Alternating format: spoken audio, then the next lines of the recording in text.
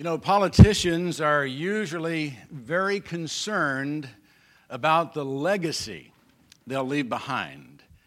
They want the programs and policies they put in place to continue long after they're gone, and they want to be remembered for what they've done. But as the psalmist noted, even though some think their houses are forever and call their lands after their own names, man in his pomp will not endure. And some politicians actually hasten the demise of their predecessors' legacy. They may do so because of a perceived mandate to lead in another direction or simply in an attempt for personal aggrandizement. But whatever the motivation, most do want to minimize the legacy of others while establishing a legacy of their own. Well, the Apostle Paul was not a politician, and he wasn't concerned about his personal legacy, but he was concerned that the work to which he had committed his post-conversion life continue after his death. And his death was imminent. He knew he would soon be facing the executioner's sword. The dying part didn't bother him. He was ready to go. But he was very concerned about the continuation of the gospel he had proclaimed. He did not want the good news to become yesterday's news. So he wrote to Timothy, his beloved son in the faith, and admonished him to guard the treasure which had been entrusted to him. The future of the gospel was in Timothy's hands, in the hands of faithful men and women like him. And since it was imperative that the gospel be kept alive, Timothy couldn't be timid about proclaiming it. Paul had made that clear in the first chapter. He now continues in the first verse of chapter 2 of 2 Timothy. You, therefore, my son, be strong in the grace that is in Christ Jesus. Timothy could find the power and love and discipline Paul said he would need to fulfill his ministry in the grace that is in Christ Jesus. Christ would make it possible for Timothy to do all that Paul said he would have to do. But it couldn't stop there. Just as Paul would soon be taken to glory, so would Timothy one day. So it was essential that things be done that would assure that the gospel be kept alive long after they're both gone. And in one brief sentence, Paul outlines what must be done to keep the gospel alive in Timothy's day and in ours as well. And the things which you have heard from me in the presence of many witnesses, these entrust to faithful men who will be able to teach them to others also. If the gospel is to be kept alive, it must be heard, it must be confirmed, it must be entrusted, and it must be taught.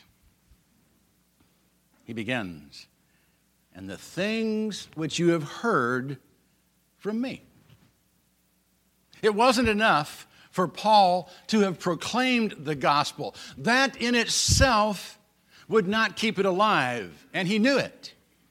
In order for the gospel to be kept alive, Paul knew it must be heard.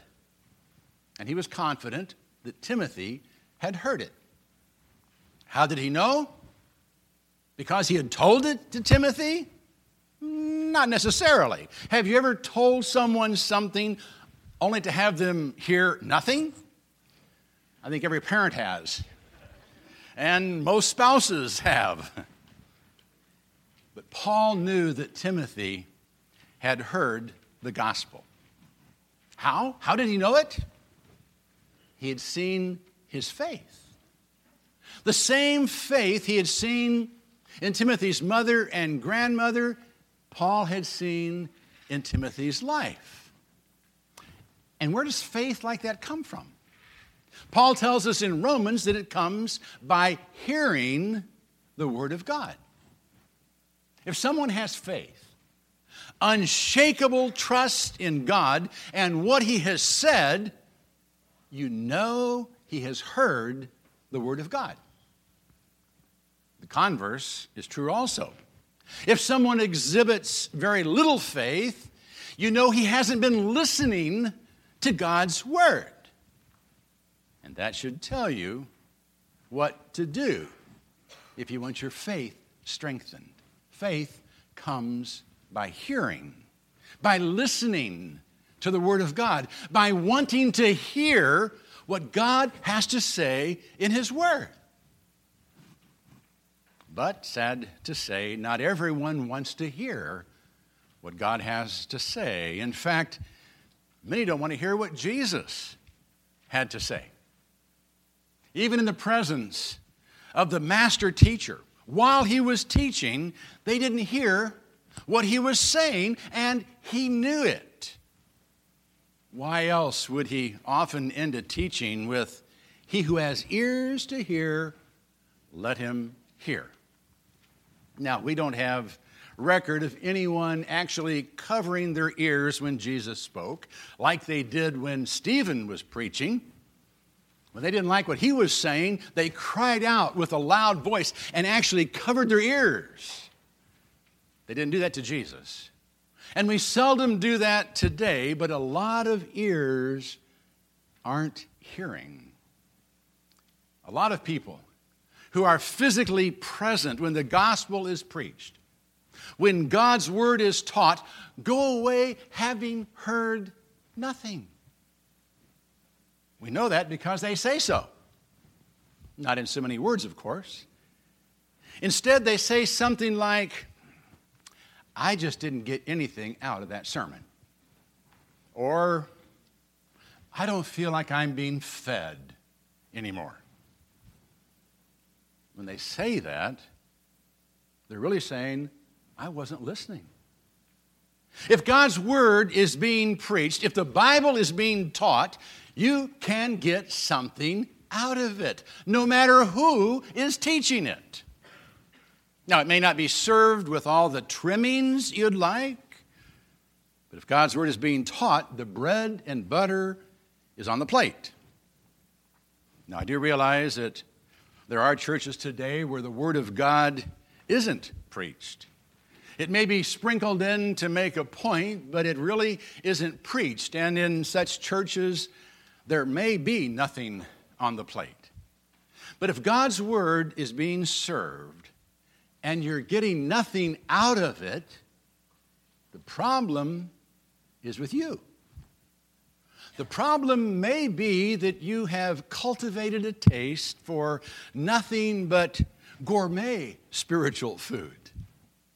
If the meal you're being served isn't as fancy as those you've heard on the internet, you don't want it. If it isn't arranged just right or served with impeccable style, you lose your appetite. Or maybe the problem is simply that you're not hungry enough when you come to the table. Maybe you're not hungering and thirsting for righteousness. You've not developed an appetite for the things of God. Or maybe you come like picky kids, having decided before you get to the table that you're not going to like it. You turn off your hearing and just endure the obligatory dinner time. Now, I don't deny that it is possible to make a meal so unattractive that few would want to eat it. But I am convinced that most often it's the attitude of the listener that keeps hearing from taking place, not the quality of the presentation. If we come to worship with resentment and bitterness in our heart, or a critical, judgmental spirit, our ears are going to be covered. And we won't be fed spiritually. Even if there's something on the table, we won't fed because we're not ready to eat. If God's word is being taught, you can always be fed. But you've got to be ready and willing to eat. He who has ears to hear, let him hear. Well, Timothy had heard. And that's the first step in keeping the gospel alive. But more is necessary than simply hearing it. You have to know what you've heard is actually true. What you've heard must be confirmed. And the things which you have heard from me in the presence of many witnesses, Paul says. Now, who were these witnesses? Well, they were other hearers who could testify to the truthfulness of what Paul had said. And that's an important element in public preaching and teaching, and it's often overlooked. It's not enough for the preacher to preach and the hearers to hear. It's imperative that the message being proclaimed be confirmed as true. So how are the hearers of the message, the gospel message in particular, to know that the message is true? Well, obviously, in our day, they can check it out against the written word. But the written word wasn't complete in Paul's day. So how could they know what they were hearing was true? I think they looked for confirmation from others who could testify to its truthfulness. And that initial confirmation actually took place while the preacher was preaching. How? By the agreement of the audience. Those who had already heard the message made it obvious that they agreed with what was being said. And they could testify to its truthfulness. Now, how did they do that? Well, first, by the expressions on their face. By nodding their heads. And I'm not talking about nodding off. And by their actually saying so. Maybe even getting excited enough to shout amen. I'm real sorry that Dan didn't come today. I figured he'd say amen at that point. You may not realize it, but when Christians gather for preaching, they should come not only to hear, but also to be witnesses for the gospel. You may have heard the teaching before. You may have personally studied the text. You may even have heard a better sermon on the passage being expounded. And if that's true, do you express disappointment and figure you wasted your time by coming? No. You confirm the message for others. You make it clear that you agree with what's being said because people need that kind of confirmation even today. Even with the scriptures available to confirm what's being said, most people will get their first sense of confirmation from the audience that's hearing the message. If no one is responding to the message, or if few have even bothered to come hear it, they're going to assume it's not very important, and they'll be less apt to really listen. That's why it's important that you come every Sunday and that you listen responsibly and responsively. You're not just here to hear something you haven't heard before. You're also here to be a witness for what's being said. And that gives added purpose for coming, and it's crucial. If the gospel message is to be heard, it must be confirmed. And if you came for the first time and found a full house of enthusiastic listeners, wouldn't you be more apt to listen than if you came to a house that was almost empty with just a few bored listeners? I'm sure you would. I'm sure you would. For the sake of those around you, come ready to listen. And if you agree with what's being said, make it obvious. I wouldn't even mind an occasional amen. The gospel must be heard, and it must be confirmed. But even that's not the end of it. Because just hearing and believing it won't assure its survival into the next generation. It must also be entrusted to others.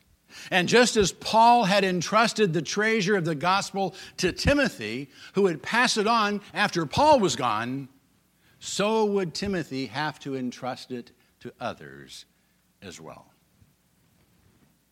These entrust to faithful men. Timothy was to find faithful men to whom he could entrust the gospel. Men that he could teach extensively and who would then be able to teach others.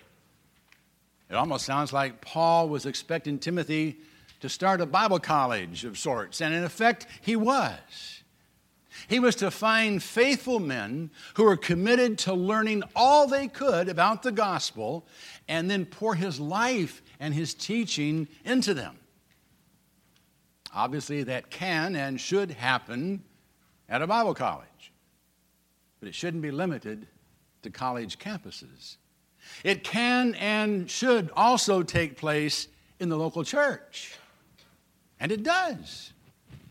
There are some who make it very obvious that they want to know everything they can about God's Word.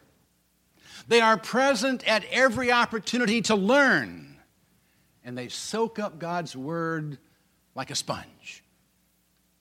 These people are to be entrusted with the fullness of the gospel, and they are to be encouraged to get all they can. And in some cases, that may actually mean encouraging them to go on to a Bible college, to pursue studies in God's Word on a level beyond that which is available in the local church.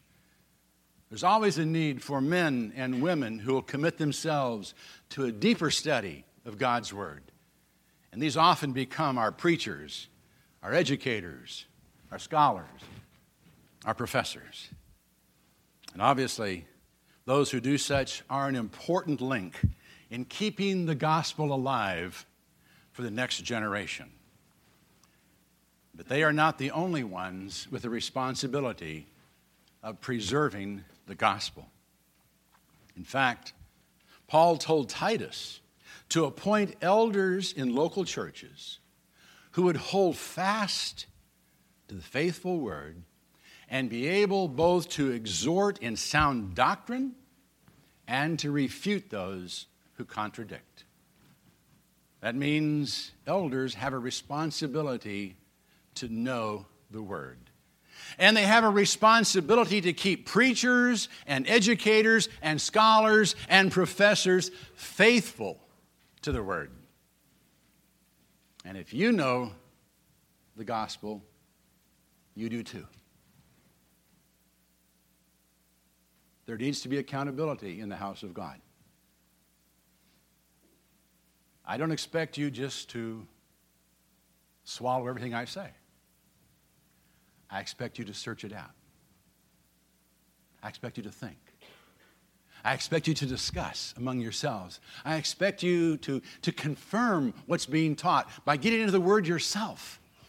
And then the message becomes yours, not just hearsay. Do you see the difference? That's why we do what we do at Chatham Christian Church. We want you to know God's Word. We are entrusting it to you. We're giving it to our kids so they can pass it on. And some of us actually are getting older. I find that shocking. The other day in the elders meeting, we were deciding who's going to pray for whom. And we kind of divide up who's going to pray for the young people or the teachers or our missionaries and for the senior citizens. And it ended up, the only one left was senior citizens. I said, boy, I have a hard time figuring out who that is. And someone said, it's your peers. So, God has given us the opportunity to know him, to understand him, to embrace the gospel. Let's not keep it to ourselves. Let's share it. Let's learn all we can. Let's take advantage of every opportunity we have to get into the Word so we can share it with somebody else. Okay? Let's keep the gospel alive. You can be in the Word. You can read it yourself. I'm tickled to death that so many of you rose to the challenge to be reading through this year. And it delights me to hear the questions that come from it and the struggles. Say, man, that's hard. But, I'm learning something. Get in the Word. Get in the Word. And once you know it, it's been entrusted to you for the next generation. It's just not for you. Okay? It's for the next generation. But that doesn't mean it can simply be held in trust. If we're going to keep the gospel alive, we've got to hear it. We've got to confirm it. We've got to accept it as a trust for others. And then we've got to teach it. Paul continues in that second verse. Who will be able to teach others also. It does no good to guard the gospel if it isn't shared with someone else. If we lock it up securely in some sacred vault, it will die. It has to be taught to be kept alive. Now, obviously, some are more able and gifted than others when it comes to teaching. And they should certainly be encouraged to commit themselves to formal teaching in the church and in pulpits and in our college lecture halls. They should be our Sunday school teachers and our youth sponsors and our preachers and our professors. But we must never forget that all of us have a responsibility to teach as well. Everyone to whom the gospel has been entrusted has an obligation to teach it to others. The gospel is good news, and good news is shared by everyone. You don't hear good news and say, well, I hope someone tells someone else about it. You share it. You share it. So whether you do it formally or informally, every one of us is a teacher. And we do teach to others what we know. That's what separates us from animals. We are all teachers. We're passing on our knowledge to others. Be sure you're passing on the gospel. If you know it, teach it. And take your teaching seriously.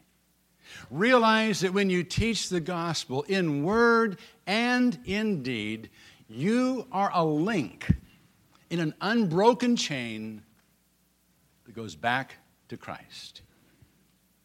And if you'll do that, your life will take on new meaning, and the gospel will be kept alive. If you know the story, tell it. And if you really know and love the story, you'll love to tell it.